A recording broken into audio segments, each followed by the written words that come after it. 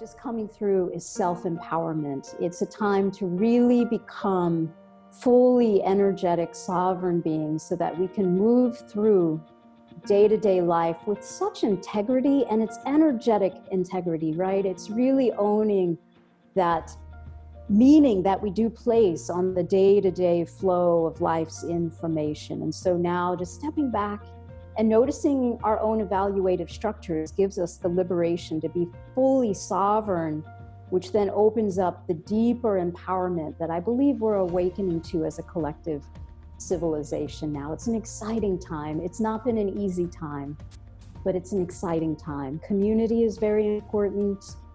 Transparency, being raw and real, and really feeling emotion. We got to feel it to heal it. That's been one of my personal lessons. Feel it to heal it. Like that. Ooh, when those things move, those emotions move through the tendrils of the heart, it opens up that innate sensitivity that we've been shut off to as a species who's been in survival mode. So it's time to remember there's nothing to survive. We can live in a thrivable civilization. Yeah, move out of survival into arrival. You got to accentuate the positive.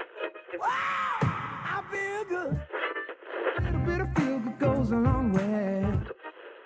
You're listening to Karen Swain, teacher of deliberate creation, accentuating the positive, showing you a way to a better life. Accentuating the positive, it's not just fad, it's sanity. Who in their right mind would accentuate anything else? Clap along if you feel like that's what you want to do.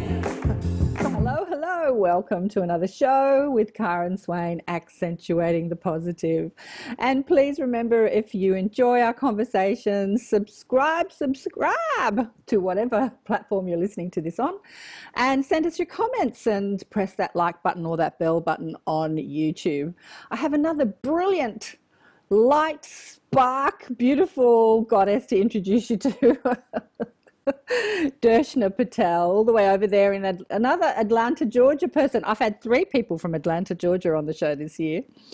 Welcome to the show. Thanks for having me on. Thank you so much, Karen. I'm glad to keep the Atlanta vibe going here. Atlantis, maybe there's a correlation. Oh, right. Wow, girl. Wow. Maybe there is. I had a beautiful friend and healer and channel in the Inner Sanctum the other day, and she's written a book about Krishna's perspective about Atlantis, and I'm like, I can't wait to read it, and I feel compelled to read it because I feel like I must have been there. So maybe there isn't a connection with the Atlantis. Who knows? Look, we've got so much to talk about. We've been chatting for 20 minutes already, and I keep saying, let's stop and turn the recording on. But let me read out Darshana's bio. It keeps sort of shifting and changing as you start finding new ways in which to present yourself as a healer, which is like an artist. I've always said that I'm like an artist. There's so many mediums. You can sculpt, you can paint, you can sing, there's so many mediums you can use, but you're always an artist. It's a bit the same with being a spiritual healer or channel or teacher. There's so many ways in which you could present it, but these are a couple of ways that you have.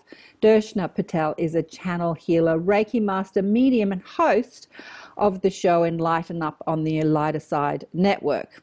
She's dedicated to inspiring the world to a new level of consciousness, compassion, and connection by accessing universal wisdom. After 20 years in the corporate world, Darshana traded in her corporate armor, I love that, for the tools of a spiritual warrior at her business, The Unscripted Way. She has been shifting the paradigms of possibility for everyday people ever since. Darshana possesses an undergrad in information systems, a master's in transformative conflict, an advanced certificate in organizational change and personal transformation, while working to complete her perfectory book, Ionation, All in Our Revolution. Now just explain that to me. How do you say that? Is that right? The ionation, the all in, lowercase r, evolution, revolution. Revolution. Yeah. The evolution of humanity through Lowercase r, right? Because this is what my mother said to me. You know, we've moved past the time of revolution. We're now in a time of evolution. So you've got the lowercase r, but most people are out there, you know, doing the revolution thing, along with billions of children across the world, you know, protesting for climate change. It's a revolution. Dershna personally transcended a debilitating autoimmune condition and attributes her healing to the power of an aligned body, mind, and spirit. She conducts sessions for clients worldwide and is an author and speaker on consciousness, conflict, and compassion through the lens and language of vibration. Her website is theunscriptedway.com. So you've had quite a journey with all of this. I read this somewhere. I'm just going to read this out. You say, I blindly entered a traditional Hindu arranged marriage 3 weeks out of college and wide-eyed exited 7 years later. And there I was, a divorced and disowned pixie haircut, short, first-generation Indian-American woman with a baby in arms and freshly purchased gay pride rainbow shirt and didn't smell of curry. I'm glad you dug that up. Yeah, that's pretty much my story there. Tell us what happened. Yeah, you know, Karen, thanks so much for the intro again, and thank you for the opportunity to be here with you. It's such an honor and a privilege, and I want to first thank you for the work you're doing in the world. These kind of conversations are so important as we're reconnecting with who we are beyond that script, that conditioned nature, which the arranged marriage kind of points to. You know, as a first generation Indian American, my parents come over with very traditional thinking and beliefs. And when they emigrated to the US, you know, those impressions and those beliefs were literally imprinted on my brain as the way things had to be. Absolutely. So by 19, I was entered into a traditional arranged marriage. I was still in college, so I was engaged at 19. And it's a funny story because I didn't realize how big of a story this was until this year. I got a connection on Facebook from a middle school friend, a colleague of mine from middle school, who sent me a Facebook request and then immediately sent me a message. And she said, "Hi, Dershna, I don't know if you remember me." Her name's Tina. She said, in middle school PE, so this would have been age 12, 13, 14, she said, "You had always talked about how you were going to have an arranged marriage." I always wondered how that had turned out for you. So now she sees my Facebook updates and she's like, "I see you've had an interesting life, but it looks like you're living your best life now." Because fast forward, you know, I was married, engaged for 2 years, married for 7, and thank God I have a wonderful baby girl who's now 20 years old, no longer a baby. But, you know, Karen, what that showed me, the experience of living in such indoctrination and enculturation gave me this beautiful perspective of what oppression looks like when we don't even know we're oppressed. Oh, yeah. Oh, yeah. Absolutely. Absolutely. All of us. It's, because it's how it's supposed to be, right? This is the right way. Yeah. I mean, you and I were laughing before because I saw a post on Facebook that said tradition is peer pressure from dead people. I love that definition. Like, what maintains tradition? And, you know, the beauty of cultural narration, if we look at the etymology, so this is part of ionation, is all the ION words are telling us what we're doing with the essence, with the flow of energy through the system. So if we want to change the system, a system is not just a sum of its parts, it's the sum of its parts interactions, interact ions. Ions are the essence, it's the energy, the frequency that's giving motion, the mode ion, the motion of the form itself. And we know if we change frequency, we change the form's expression. Absolutely. If we want to change the system, it's an internal frequency and the unleashing of that pure resonance that's uniquely us. So then, you know, as I was going through my journey, and recognizing, wait, like, who am I? Who am I not? And stepping out of that unconditioned way, but then having to bump up against the power of cultural narrative and traditions. All of these words, again, are telling us what we're doing with the energy. So the narration is literally telling the light particles what to script in the hologram that we're perceiving as reality. And narration then also creates the emotional density and attachment. And it's the emotion that's the magnetic pull of the thought patterns, right? The electrical charge, the impulse, which then the electromagnetic narration is giving us the emotional charge behind the story of tradition and how it needs to be. And then that's creating the 3D reality that we're perceiving because it's the lower density form. So then when we start to unravel our own conditioning, then we go, well, that belief is freaking limiting. And like, who do I love? What is love? What is relationship? And, you know, how am I not expressing myself fully in those aspects of life? Absolutely. Well, we're totally off your story, but we'll get back to it. But absolutely, like I was married to a Hare Krishna for a while, and you know, he became a Hare Krishna at 17. He said that his mother was such a bad cook. First, he had his first Hare Krishna vegetarian meal, and he was like, right, I'm going to sign up.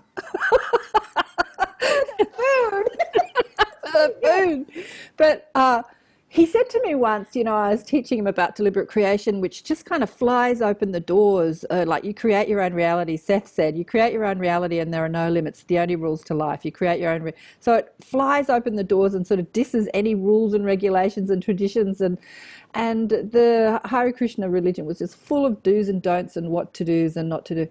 And he said, you know, it was so much easier being a Hare Krishna soldier than it is a deliberate creator where I have to decide who I am and what to do, because there's so much freedom in it that, you know, now you've got to think, now you've got to come up with decisions, like now you've got to create rather than just being told what to do. And I think that that's how tradition stays generation after generation after generation, or conditioning, you know, not just tradition, but conditioning stays. Because when people tell you who you are and what to do, it's easy. You don't have to think, right? You're just like, right, that's me. I'll take that on, until wearing that identity doesn't fit anymore.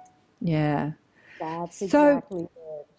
What happened to wake you up? Like you're inside this marriage. I can't imagine listening to your mind, and listeners and people watching this have seen her unbelievably bright, sparky mind, like a scientist. How did that mind live inside an arranged marriage? I just don't know how that worked. You know, that's it's bringing back some trauma, actually. You know, is I believe I had to stop thinking. And I remember my light got very dim in those 7 years. Okay. And it was the moment when I was expecting my daughter during pregnancy. I remember just connecting with the energy and going, oh God, there's a conscious being inside of me. Like just the awakening that I was coming back to from childhood. Like I was a very just spiritually connected child. And then over time, you know, that just got obscured. And then I kind of tucked it away because I had to just function. And I remember during pregnancy, that reawakening was there. It was the moment she was born, Karen.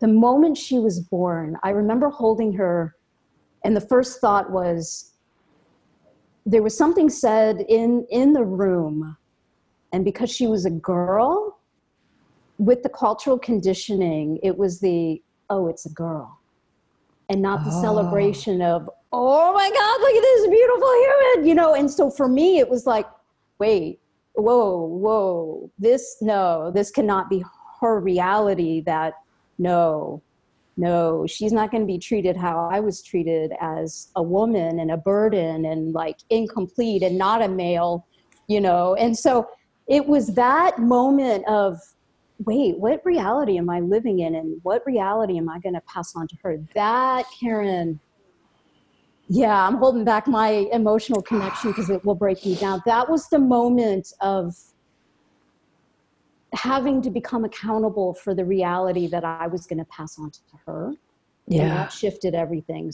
Within 2.5 years, I was divorced. And at the same time, like the universe was giving me this, and you may like women.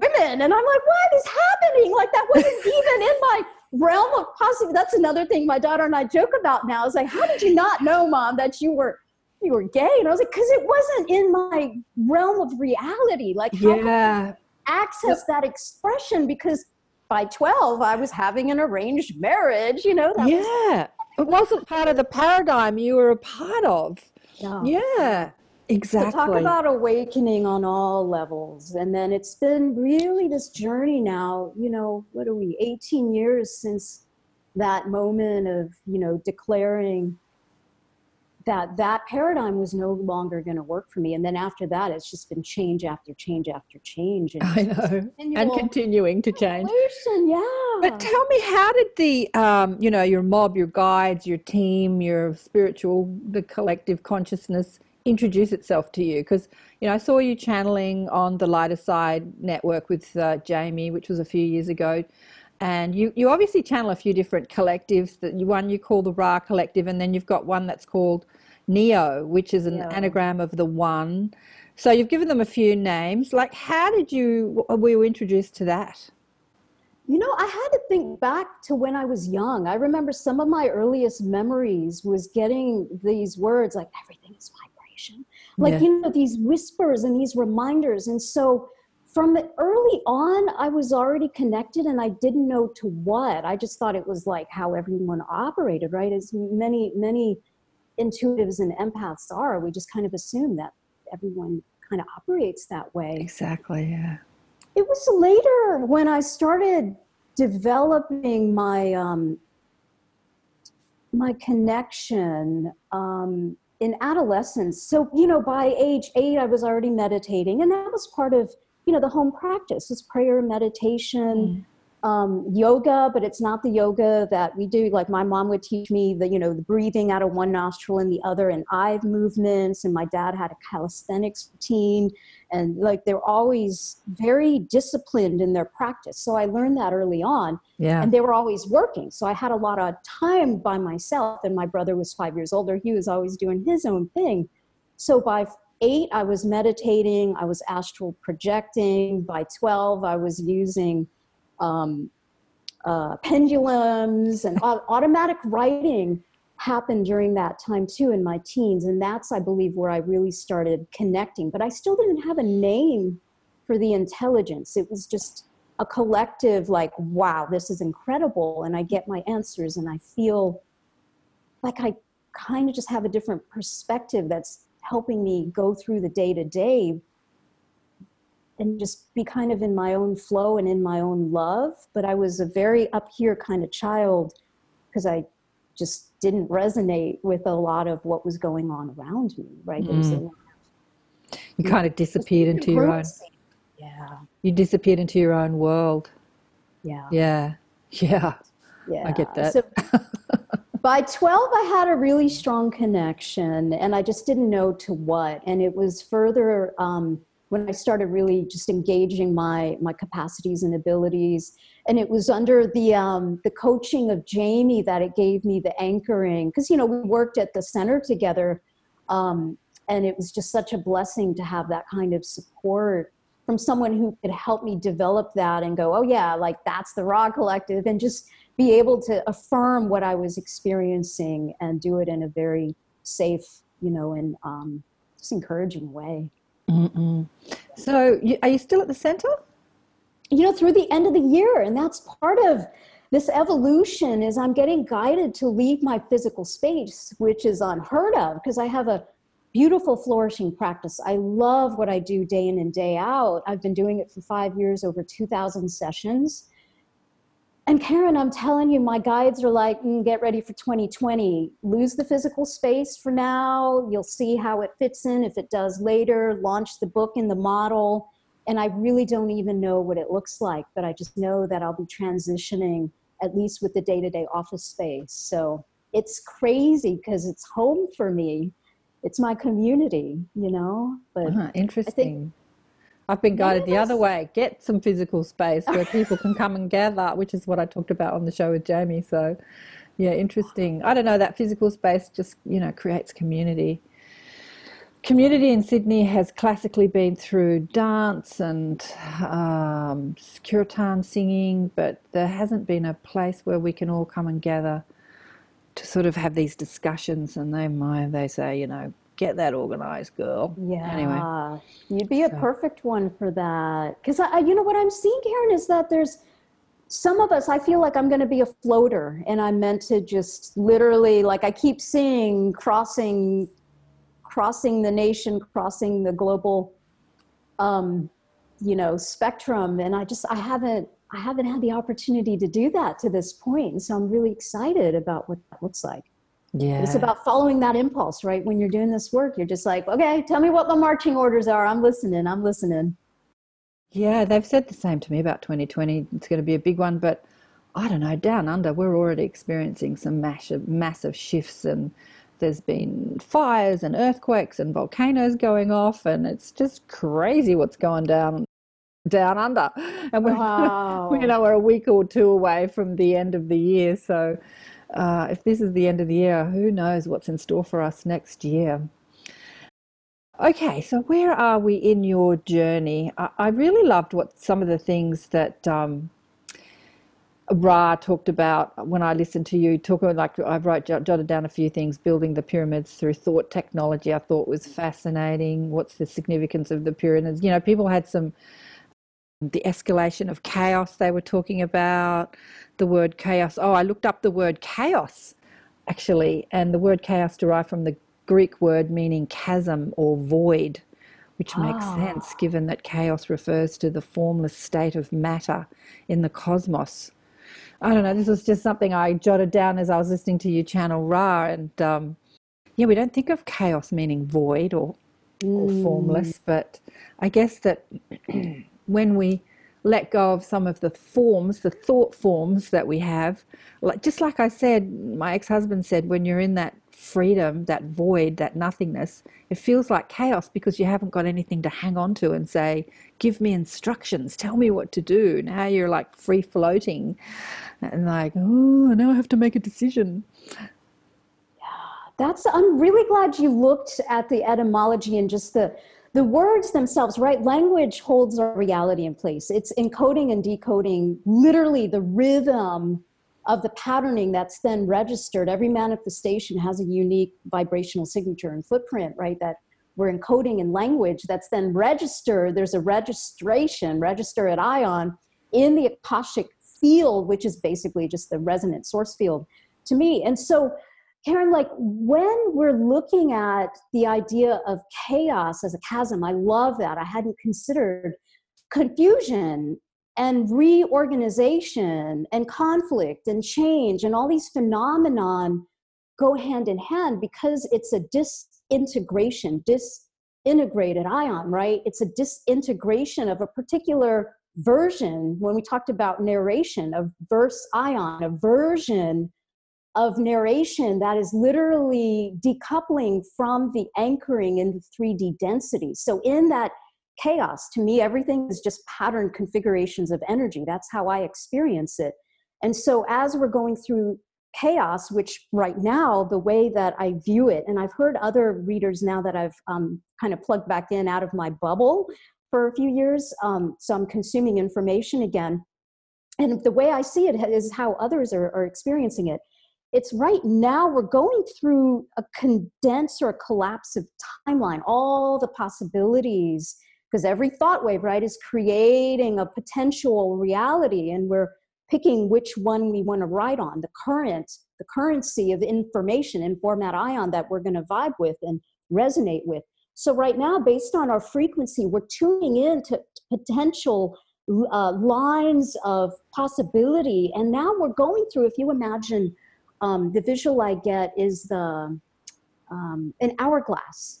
And right now we're going through that point in the hourglass where it gets tighter, and we're collapsing the possibilities. And now that we're emerging, and I guess 2020 and these eclipses are a time now where we're coming back out of that condensation of possibility, and all the chaos is getting reordered. There's a reintegration. I believe that's happening. And so Yeah. we're in this kind of formless state, which is encouraging us to come back to the essential essence, the true nature underneath the conditioned form. So it really is a time of rebirth. It's a time of actualization to a deeper level, because now we're like shaking off the conditions. We're like, damn, that is so not me.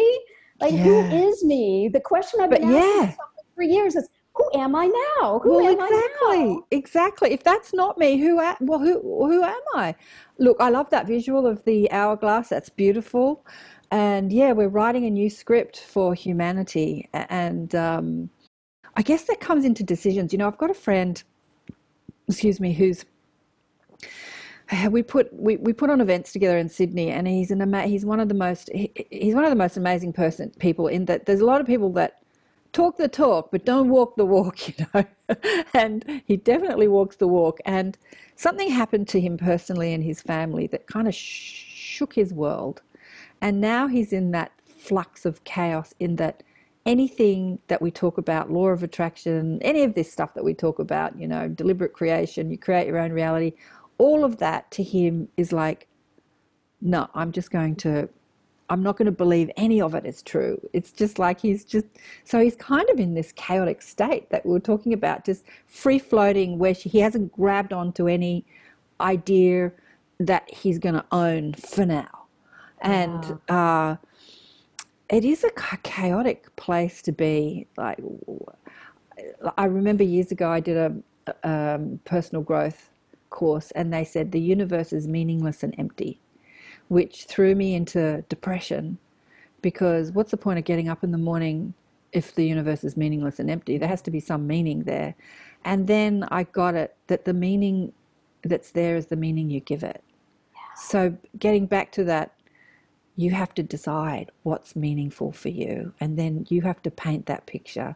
There is no there's just what you create. And I think that's what humanity's doing right now, as we're assessing what we've believed in the past, call it traditions or social norms, and like what do we want to create? Yeah, so it's interesting times, darling, interesting times. Getting back to your story, I seem to be yabbiting on here. How did your daughter, deal with you channeling and all this? Like, is she on board with it all, or was there peer pressure for her being in school, that she had this sort of mom that was, a bit different? It's been interesting to see it through her lens, to hear about her experience. She's highly empathic and intuitive, and she had a lot of similar experiences that I did as a child, just with the unwanted encounters and interactions with lower vibrational, call them ghosts or entities and things like that. And so we always had a busy house with a lot of energy that wanted to communicate with us. So she grew up in that, and I think it was nice because she could share those experiences, and I could tell her what works for me, and, don't be afraid, but you have to draw your boundaries. So she grew up in that empowered context. And I think in the outside world, it was like, and don't talk about it with anybody, because she drew that her own conclusion, though, because she realized that not everyone shared the same perspective and beliefs. And so, you learn to use discernment. So I think that's something that she learned early on.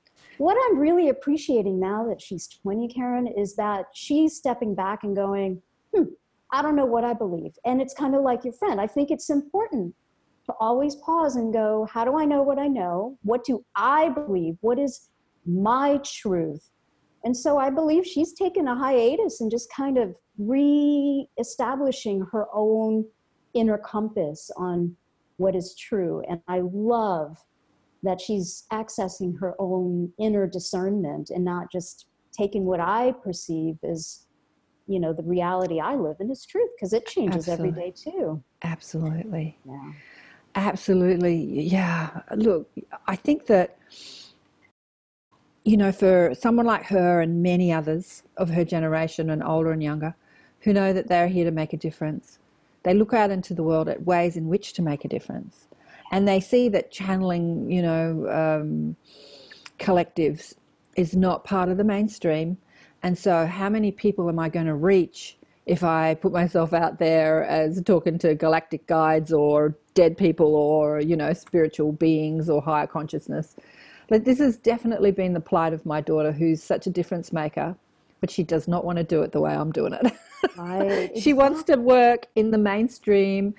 She's been taught all this stuff, from nurses and carers, and she comes to me with her, armed with her beliefs from that world that kind of bump up against my world.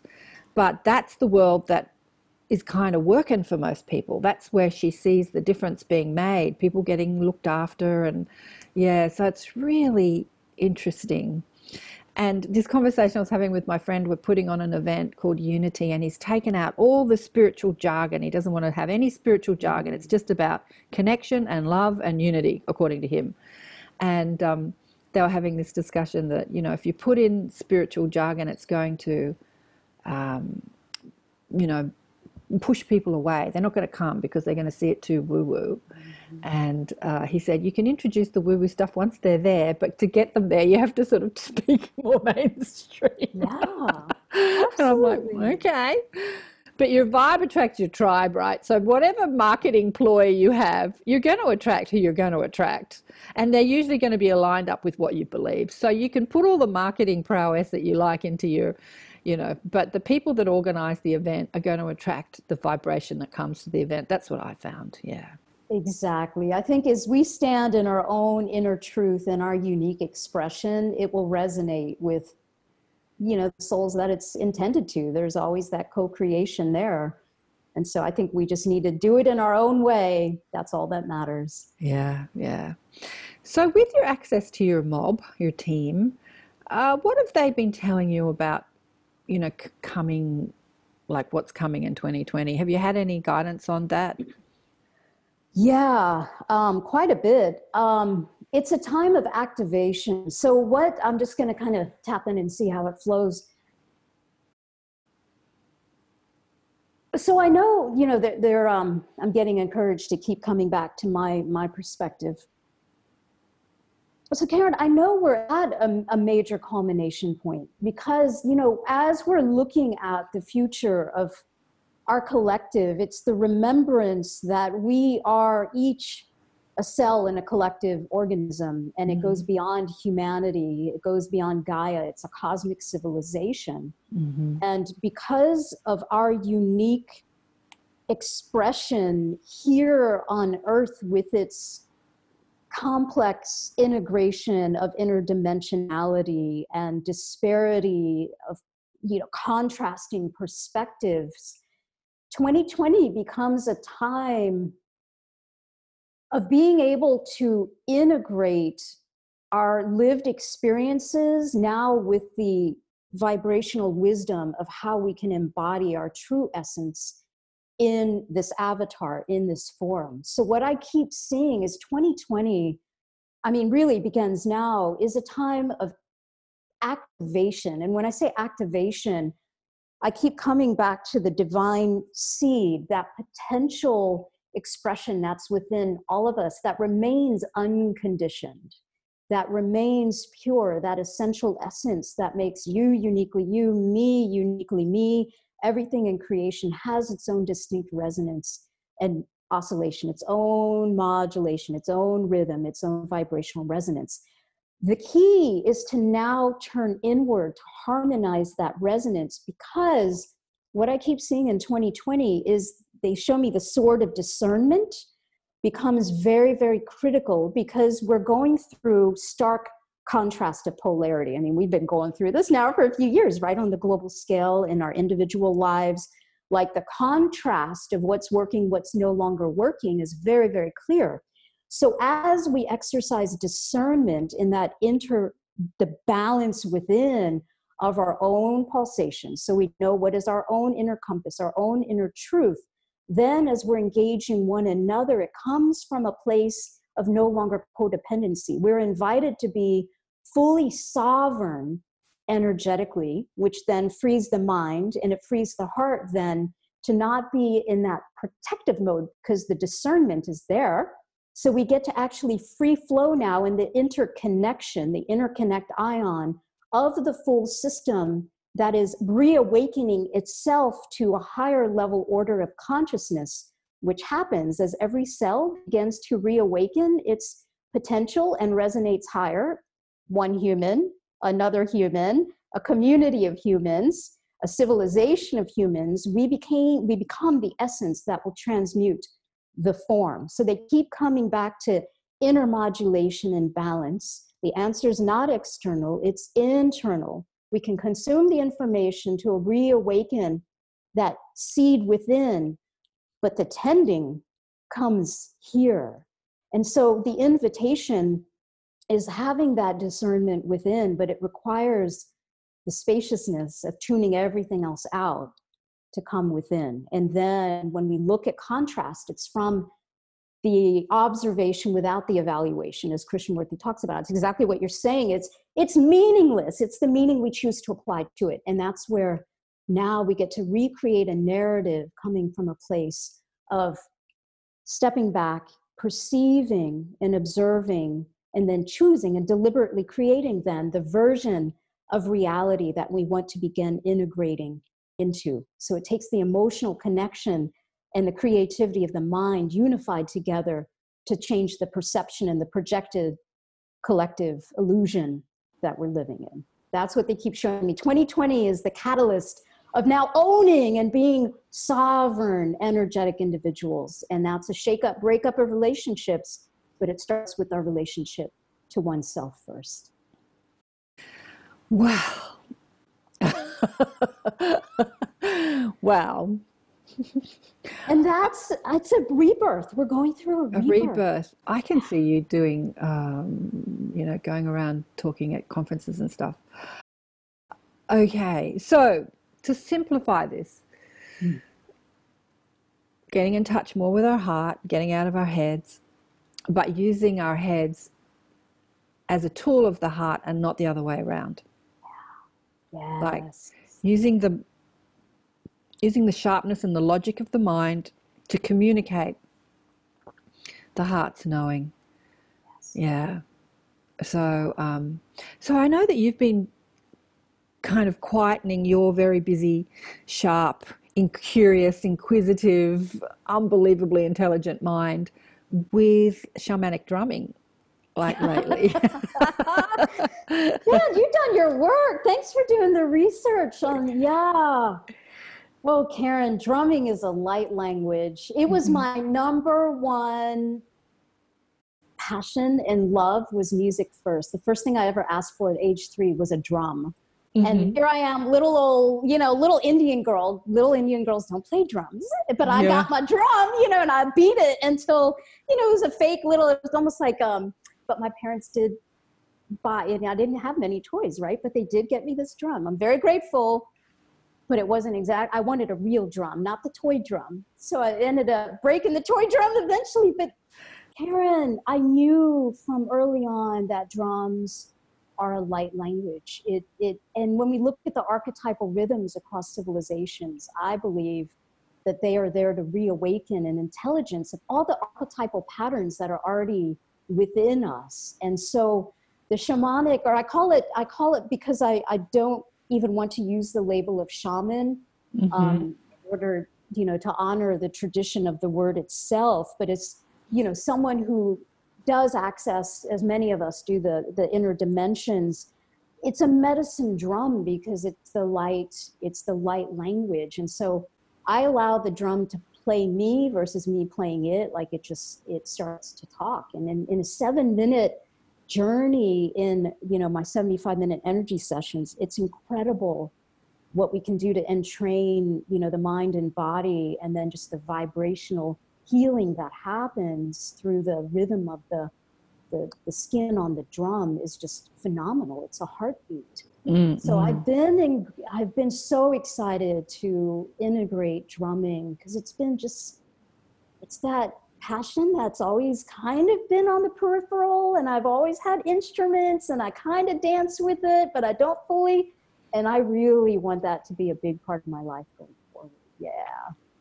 Aha. I know this word shaman, it has that shaman. So many words in our vernacular are so sort of male orchestrated, you know, like with the man. I suppose even the word woman has woman. Yeah, right. It's hard because we're set up in polarization and division and separation, and everything about our language and everything is sort of created like that. You know, even in Italian, I remember learning Italian, they give the male and female to everything, which makes it confusing. You know, this drum is a man and this coat is a woman, and this, you know, like how could all these things have male and female gender? Oh my God, so confusing.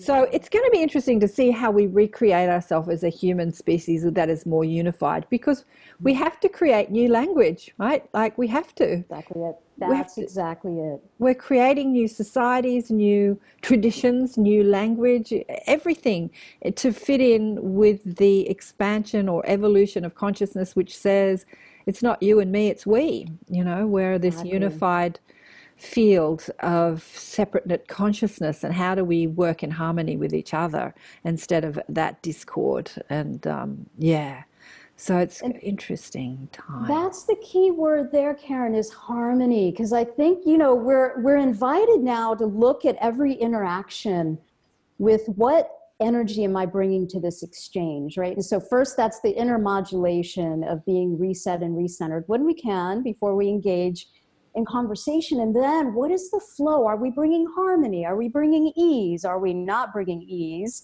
to a flow of energy? Because that's then affecting, it's rippling out into the collective resonance in an unending ripple.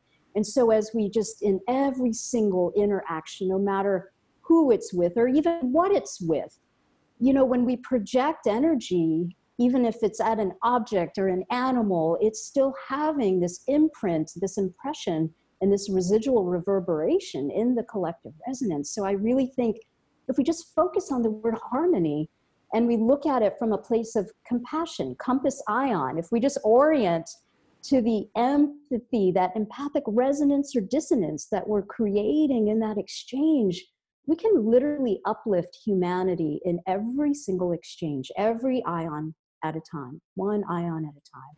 We change the way we change. Absolutely. Now, let me ask you, what do your parents think about you? Like, obviously, you've changed a lot. How are you relating? Are they still in their traditional ways? Like, how do they relate to you? It's an interesting question. It's been quite an evolution. So my dad passed a few years ago, and that was a beautiful process to be with him when he transitioned. So he's actually on my team now, which is of course amazing. Mm-hmm. So I get to experience him in a new way. He's actually very supportive because he emulated to me, Karen, composure and compassion all the way through. He was a gentle spirit.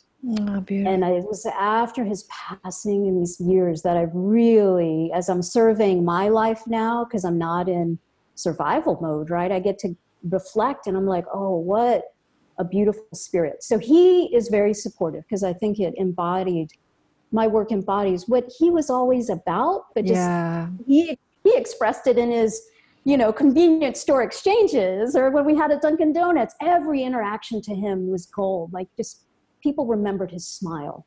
He had this just genuine, he'd give stuff away. He was that guy, Yeah. So he's very supportive. My mom, on the other hand, is very traditional and doesn't understand the work I do, although she herself has always been an intuitive, very psychic, very plugged in. And she has shut a lot of that down because of the traditions of a particular religious paradigm that she's in. Does she still wear sari? To traditional occasions, yes. Day in and day out at home, not in the house, but in community functions at the temple, absolutely. She's in traditional attire. Oh. Yeah. So we see the world very differently. And what part of my journey, Karen, and I think for many of us, is when we've been judged, is to then go, ooh, but I'm judging the judger.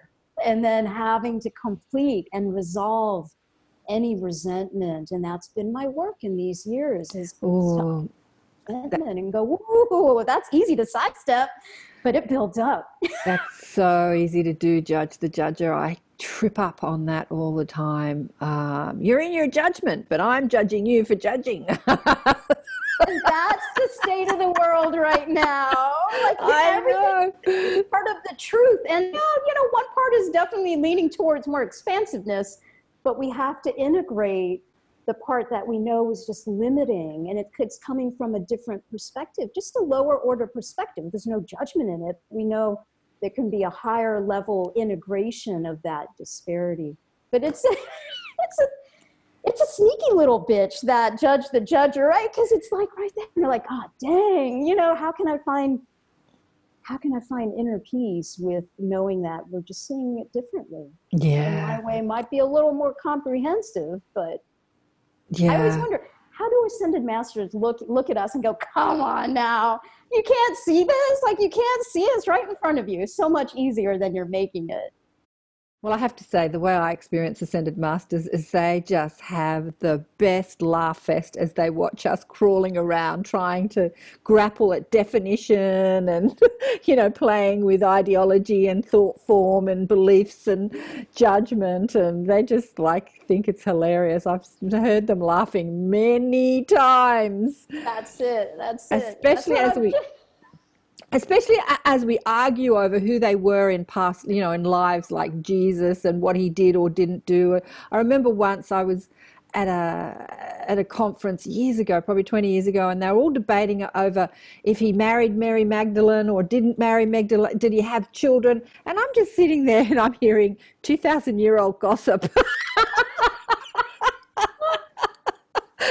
Hilarious. I'm going to have to borrow the tradition and the gossip now. I love that. That's exactly what it is. But let me ask you, we can't diss tradition totally, as much as tradition is peer pressure from dead people. There is a lot of beauty in tradition too. I'm just thinking about your mum all dressed up in sari and all the beautiful, India is so rich with colour and beauty, and there's some of those traditions which is just so beautiful. Not necessary for spiritual enlightenment as they perceive it is. I remember Courtney was saying, she was at some Hindu thing and she was chatting to Krishna, one of her mob, and she said, is this necessary? What do you think about this, Krishna? And he said, well, it's not necessary, but it's fun, That's kind of how it's meant to be. I think if it works for you, it works for you. If it doesn't, and they're all tools, they're access points. Yeah. But what have you taken from tradition that you still kind of use as something that you enjoy? Do you ever dress up in sari, or do you have traditional food, or have you taken any of the ritual that, because India is so filled with ritual? Absolutely it is. Yeah. It's part of the discipline, because that's what I realize is I think the essence of ritual, Karen, is what I've extracted out of it. I've kind of made it my own. Like in the morning, I have my own ritual, witnessing how my parents always had very intentional, very structured in their discipline, right? Never a down day, because everything was very planned and methodical, so that the mind could never get corrupted. And so the will of the heart in service to, family and community was always there. So I think, to me, just the essence of discipline is probably the biggest thing. And it's almost like a purity of energy that I think I learned in the tradition, is that we must be accountable for our living space. We must be accountable for our own physical wellness and cleanliness. We must be accountable for the purity of our thoughts and for the quality of the tone of our hearts. Like, there's a constant focus on self-care in order to be all you could be in every interaction. When it comes to, the day-to-day traditions, only when I'm around family, I'll get dressed up and do what I need to do. I still love, the clothes, but they gotta feel right. There's some things that just don't feel like they suit me anymore. The particular patterns, you know, it's funny because then I look at the avatar of who is Darshana as this avatar, and now I'm feeling empowered to go, you know, mom might get me an outfit. I'm like, too pink, you know, not me. And I'm like, oh, like this thing, she actually got me. Like she knows what I like now, you know? And so we're coming full circle. Like she knows what Darshana the avatar likes, you know? Beyond the persona of who she judges of, I'd rather you be wearing a dress, but because you dress like this. Yeah. Well, I suppose, you know, it makes it harder for these people that are so steeped in tradition, especially, I remember talking to Paul Selig, not that he came from that tradition, but he came out as a channel a few years ago and quit his job working as a university professor teaching script writing. He'd been doing that for many years and enjoyed it. And he was a closeted channel, right? But he was a gay man too, and he said to me, you know, I had to come out twice. I first came out as a gay man, and then I came out as a channel, and I thought that was hilarious. But I kind of feel like with your story, it would have been easier for you to come out as a channel than it would have as a gay person inside your tradition, inside your family. Like, how did they deal with that? Oh, the whole idea of gay, this would have been, what, 18 plus years ago, nearly 20, was unheard of, really not supported. So there's, you know, the disowning of the family. There were some really rough years there where I was on my own. And I always think, you know, back, all of that was by divine design, because then we're literally, you know, it's one of the deepest core wounds is to be ostracized by core family. Yeah. And when you're cast out of your own tribe, where do you turn? You have to turn within. Absolutely. And because of the arranged marriage, I had no friends, you know, I was really, really on my own, which then just brought me back to, damn, Dee, this is a solo journey. And now you've got a little one and you got to pave the way for her. How are you going to do this in the most compassionate way? Because I would want her to know you could be a warrior, but be a compassionate warrior. And so that's been how to walk that. Coming out as gay was not easy, because it was a whole new paradigm for me. And then, you know, fast forward now, I see many people in the Indian community much more comfortable to come out, because people like me, you know, I'm in my mid-40s now, we've set the tone and created the way. And I think that's what every generation does, right? We try to ease the suffering of the next so that they can just be as emboldened and embodied as that divine expression chooses to be in this incarnation. Absolutely. So it's been a gift. It has not been an easy journey, but wow, am I realizing there's been some good stories of just transformation. That's beautiful to hear that the younger generation are feeling like bolder and braver and more empowered to be who they want to be. I think of the Muslim and Arabic communities, like that's, you know, if you're kind of born gay into like those traditional communities, like that's hard. More hard than Italian or Greek or Indian. There's so many sort of traditional communities, and so anyway, we're a shifting, changing world. Okay. What should we leave people with? How about, do you feel like doing a bit of drumming as a bit of a gift to our listeners? Can we pause for a second while I go get the drum? Absolutely. I would love that. About how much time do we have? And then I'll drum accordingly. A few minutes, you know, 4 or 5 minutes, whatever. Okay. All right, so this is the medicine drum. She's been a dear friend now in many of my client sessions. Thanks for the opportunity to share. So if we've got a few minutes, what I would love to invite everyone is just kind of breathe and soak in the pulsations. It'll start just with a couple of solid hits to get our field acquainted. Is that coming through okay, Karen? Awesome. We're just gonna get a moment to breathe. As you're breathing, just take a moment to connect with your body, Just noticing the physical body. Just breathing, feeling the breath moving through your body from head to toe. Noticing the mind and the thoughts that ebb and flow. And then becoming aware as the thoughts are moving in the mind. Become aware of your breathing into the heart space. Imagine you're breathing into the heart center. Allow it to blossom and receive the intelligence, the medicine of the drum.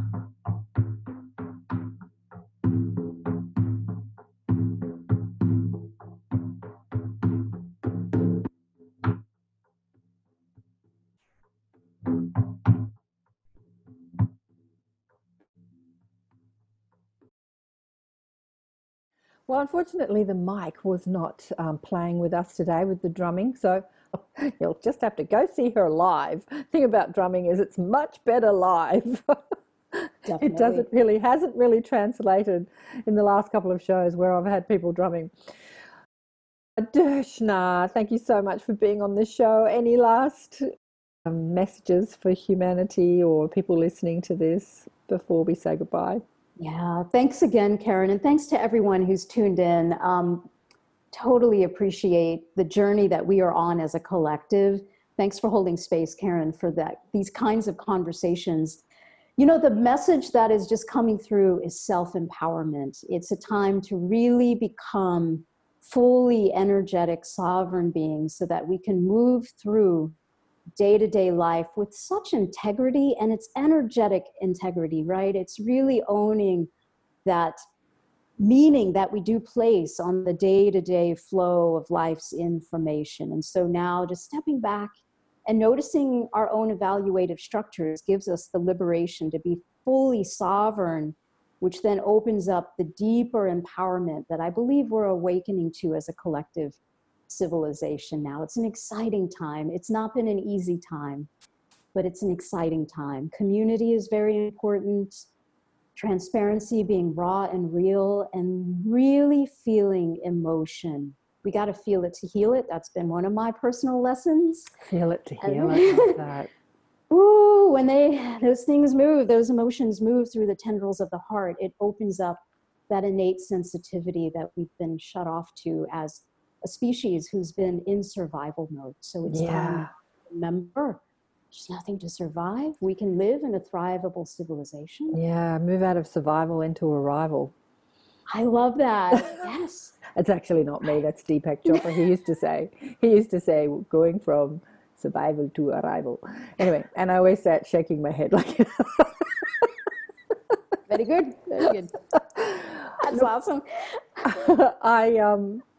I so agree with you, you know, that self-empowerment is standing up for what you believe in. If you believe in love, even when everyone is screaming and judging other people, stand up for love, stand up for love, be love in the face of hate. Yeah, stand up for what you believe in.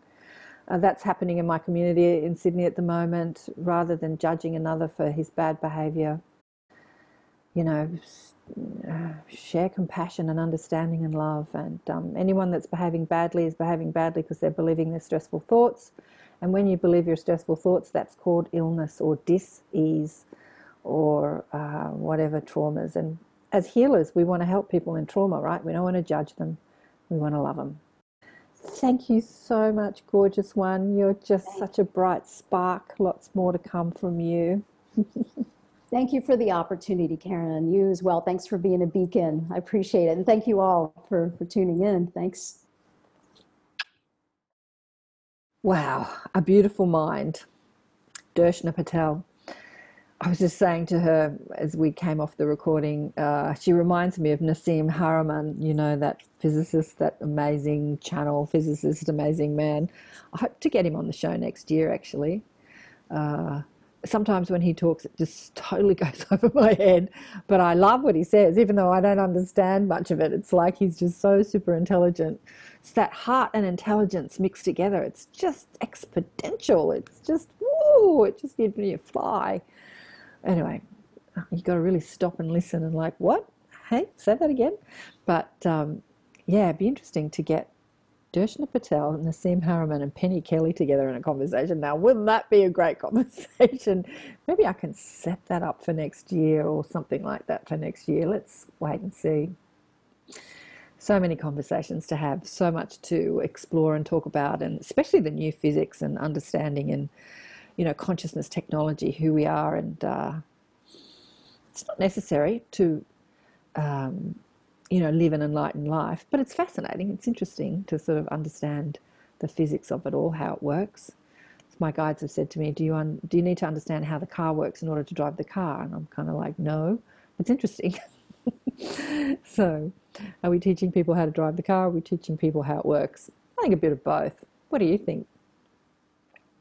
Yeah, next year, remember to stay in the heart no matter what, out of the judgment and critical mind, stay in the heart. So you see something that you don't like, find compassion for it, understand that we're all an extension of source energy. We all come from liquid love, unconditional, unified, infinite liquid love. We come into density and forget who we are.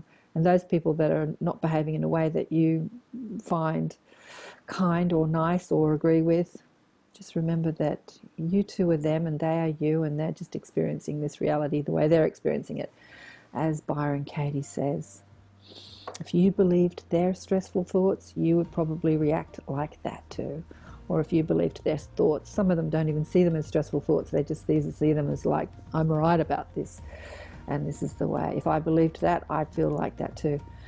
Byron, I've been reaching out to her, Byron Katie, for 10 years, to her mom, and they reject me every time. She is the only person that I have reached out to in the 10 years I've been on radio and podcasting that has ever said, no, I'm sorry, I'm too busy.